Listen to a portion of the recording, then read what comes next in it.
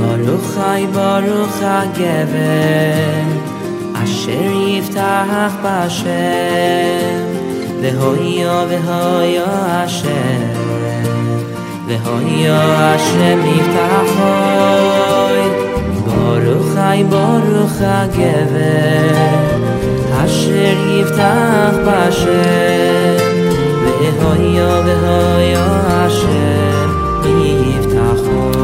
Hello and welcome to Praying on Purpose. Last Tuesday I asked a question which became the introduction to a new topic that we are going to continue to explore until we have completed all that needs to be said, and that is whether or not it is a good idea or a bad idea to daven from a smartphone. Based on the feedback that I received and the number of questions and comments that followed, it seems to me that this is something that seems to be a question of relevance to many of our listeners. And so therefore, I'm going to continue to take time with this question. So if you recall, if not, I encourage you to go back to last Tuesday's recording. We discussed whether or not davening from a smartphone was a good idea or bad idea. And we started with 5 pros.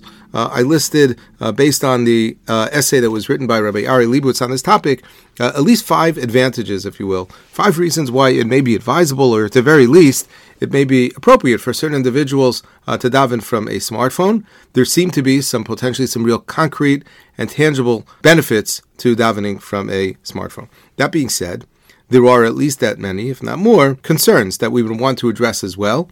And I'm going to continue, beginning this morning, to work through each of those concerns one by one. The first primary concern that we mentioned last week is that one could raise the question as to whether or not it is possible to daven from a smartphone without putting ourselves in a situation in which we are more likely to be distracted. And somebody may say, well, so what? With all due respect, if I choose to put myself in a situation where I may be more likely distracted, isn't that my personal business? So it's not so simple.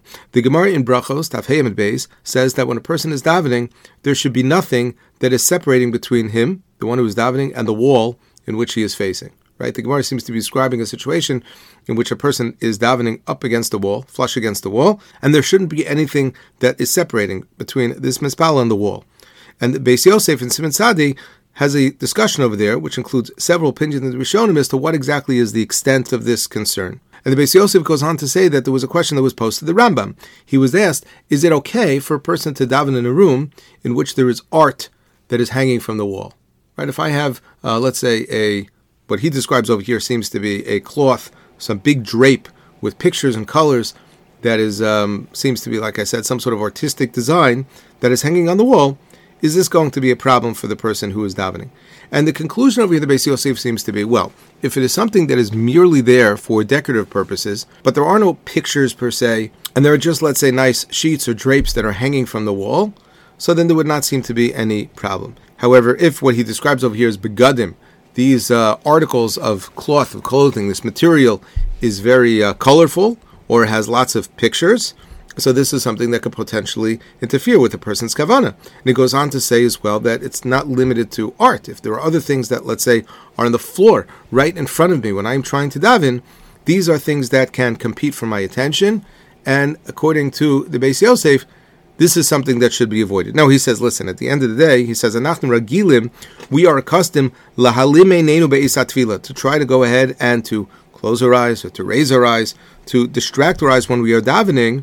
This way we can avoid being unnecessarily distracted by these items. That is true. But all things being equal, it does seem very clear that the halacha requires us to move things that may distract us from our davening. This is actually recorded lahalacha in Shulchan Aruch in that same Siman Sadi. The Mechaber writes, Tzarech shelo yehi davar chotzeitz beino levein hakir. A person has to remove anything that would separate between him and the wall. Now the Mishnah mentions over there that b'di'eved, this does not disqualify a tefillah. Right? If a person has something that could distract him when davening, it is not the kind of thing we would say, well, after the fact you have to daven again. That is true. However, it is very clear that lechatchila, it is proper for a person to remove any such objects which may distract him. In fact, the Mishnah Berurah himself discusses what happens if there's nowhere else I can daven.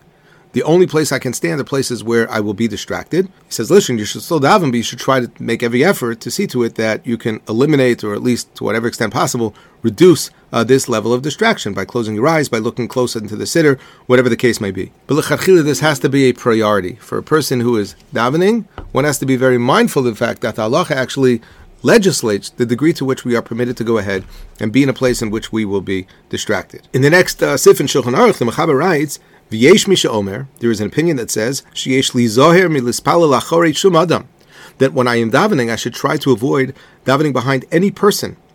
V'tov lachush lidvarav. It is advisable, it would be good, to take this position into consideration. So this is really interesting. The Mechaber says that when davening Shemona Esrei, better, if possible, not to daven behind any person. There should be nothing between me and the wall. Now, on this point, the Mishnah Berurah asks a question which I imagine many of us are wondering right now, and that is, wait a second, how is that possible? How can everybody in shul avoid davening behind somebody else? That's just not going to be possible. And the Mishnah Berurah says, you're right, that if you're davening in shul, it's going to be impossible. However, there may be certain individuals who have the option to select a seat. And when selecting a seat, all things being equal, and again, all things are not always equal, in fact, they rarely are. However, if I have a choice, it would be better to go ahead and daven up against the wall, because this way I will minimize any distractions. When I open my eyes during Shemona Esrei, if I should open my eyes, instead of seeing people in front of me and to the side of me, back of me, and seeing all people move around and who knows what will distract me, I will be standing up against the wall, and that will minimize any distractions. When davening at home, says the Mishnah Berurah, this should certainly be a priority. Rather than davening behind somebody else or in a place where I'll be distracted, daven up against the wall. But correct, when I'm in shul, it's going to be impossible for everybody to adhere to this standard. Nevertheless, we see from here, it's very clear that when we can avoid putting ourselves in a situation in which we are going to daven in a place when we will be distracted, we are required to do so. We have to try to minimize these distractions. Related to this, I should mention, and this is more likely to happen if one is davening at home or some other location other than shul, but the Mishnah Berurah over here mentions as well that one should avoid davening in front of a mirror for two reasons. The first one is because, well, if I'm davening facing a mirror, so it looks a little strange. It may look as if I am davening to my own reflection, which is, of course, problematic. But even separate from this reason, it is mentioned that it would still be problematic because this is more likely, again, to interfere with my kavana, and if I open my eyes and I see what's in front of me, I will become distracted by my own appearance. I may feel the need to fix my hair, whatever the case may be. Okay, so bringing this conversation right now back to smartphones, how does this relate to the question at hand? Obviously, the Shulchan Aruch does not discuss davening from a smartphone, so what would we say? So it would seem reasonable to suggest that if the halacha is found in the Gemara and recorded in Shulchan Aruch is that when I am davening, I have to try to remove things that may distract me. I have to try to remove anything that may serve as a distraction, even certain artwork and certain objects that may be in front of me when I am davening. And all things being equal, I should be standing up flush against the wall so I not be distracted with other things. Well, it would seem, therefore, that a smartphone, with which it is possible to become distracted for a whole variety of reasons, the least of which because the phone will constantly inform me of all new notifications, if it's text messages or emails, whatever the case may be. So this is something that could certainly serve as a major source of distraction. And so therefore it would seem best not to use a smartphone. However, one could counter-argue, I suppose, that if when I am davening, I am careful to turn all of my other apps off and probably put my phone into what's called airplane mode, so I will not be able to receive any such notifications. And so if anything is coming in from the outside, I will not see it on my phone, I will not feel it on my phone. My phone is essentially disconnected. So I suppose a case could be made that if I'm careful to look at my Siddur app only, that I've essentially removed all distractions.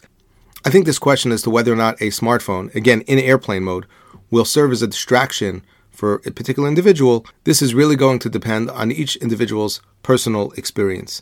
You know, there are numerous instances, most notably in Parshas Kadoshim, where the Torah tells us of certain mitzvos, and then after recording a particular mitzvah, the pasuk says, "V'yareisa melokecha ani Hashem," and you should fear God. It's a little strange that the importance of Yiras Hashem is recorded in conjunction with particular mitzvos.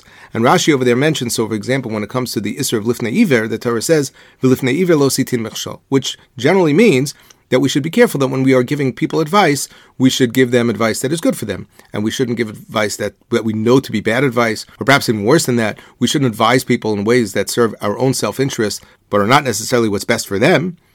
And after the Torah says, V'lifnei Iver lo sitin mechshol, the Torah says, V'yareisem elokecha, and you should fear God. So Rashi says, L'fi shahadavar hazeh, because when it comes to this, einu maser l'brios, it is not the kind of thing that would be obvious to any others. Leida im daito shel zeh l'tov l'ra. How can anybody know whether or not the advice that I gave somebody was well-intentioned or not. If somebody had asked me for my opinion, and I go ahead and I tell them one thing, how can anybody ever know whether or not I knew that I was giving this person good advice or bad advice? V'yachol hishamet, says Rashi, it is possible to go ahead and sort of push someone off. V'loman to say, l'tova niskavanti. My intentions were pure. I had good intentions. Lefichach, therefore, says Rashi, nemar ba'u v'yareisam elokecha. Therefore, the Torah says you should fear God in conjunction with this mitzvah, hamakir machshavosecha, because God knows your intentions. And He knows whether your intentions were pure or not. And says Rashi, v'chein kol davar hamasa lelibo shel adam oseyu. Says Rashi, the same is true when it comes to all matters that are masr lelev, ve'in shar habrios makiros, but other people don't know. Nemar bo, the Torah says, v'yaresa melokecha. And there are other ones in this particular parsha. You take a look in Parshas Kedoshim. But the point that I'm making is, it would seem to me that the question as to whether or not using a smartphone serves as something which will distract the person when davening, or as some may even argue, it enhances my kavanah. And I've heard people say this. Using a smartphone enhances my kavanah. Now, I'm going to, at this point, not editorialize on that point. I'm going to take it as a matter of fact that there may be people out there, from their perspective, this enhances their kavanah. Again, even for somebody to make such a claim, it would have to be that the only thing that is appearing on his screen at any point is the Siddur app itself. But if there's even the possibility for other notifications, it's really hard for me to believe. And I think this is something as well, just like Rashi says over here, these are hadvarim hamusurim lelev. This is not the kind of thing that I could say objectively is or is not a fact. And if a person is going to say, so one has to be honest with himself. Is this really enhancing my kavanah or not? I should mention that I remember hearing from my dear mentor, Dr. David Pelkovitz, that there were many studies that were set up in order to measure the extent to which smartphones distract a person in all different settings. So I believe he was talking about various school settings in different levels, high school, college, university level. And they were trying to figure out, are students more likely to pay attention if their smartphone is not in the room, if it's in the bag, whatever the case may be. And what they seem to have concluded repeatedly is that when a smartphone is out and in front of me, even if it is off and even if it is turned over, and so therefore I cannot actually see the screen at all, the mere fact that it is there competes for my attention. I'm not using it. I'm not looking at it.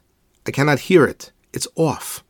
But apparently, its mere presence, the fact that something which often and typically does serve as such a powerful distraction is right there, it competes for my attention at that very moment.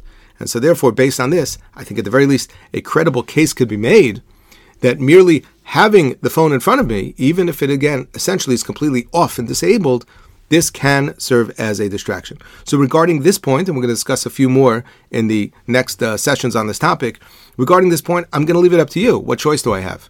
Right? I can only tell you the halacha. The halacha says that when we are davening, we must try to eliminate all distractions. We are not permitted l'chadchila to daven in a place, in a context, in a situation in which there are things that are unnecessarily going to distract us. And so therefore we have to ask ourselves this question. And if any of us, and I imagine it will be many of us, come to the conclusion that at the end of the day, no matter what, despite all of the benefits of davening from a smartphone, it will distract me, well then we have to reach the simple conclusion that one should not use a smartphone when davening. If you are such a person who can say honestly that this is not the case, that I can use a smartphone and it does not distract me, okay, so then we can continue to have this conversation and see what other issues may come up. I look forward to continuing this conversation, Be'ez Hashem, next Tuesday. Thank you so much, and have a wonderful day. Hashem,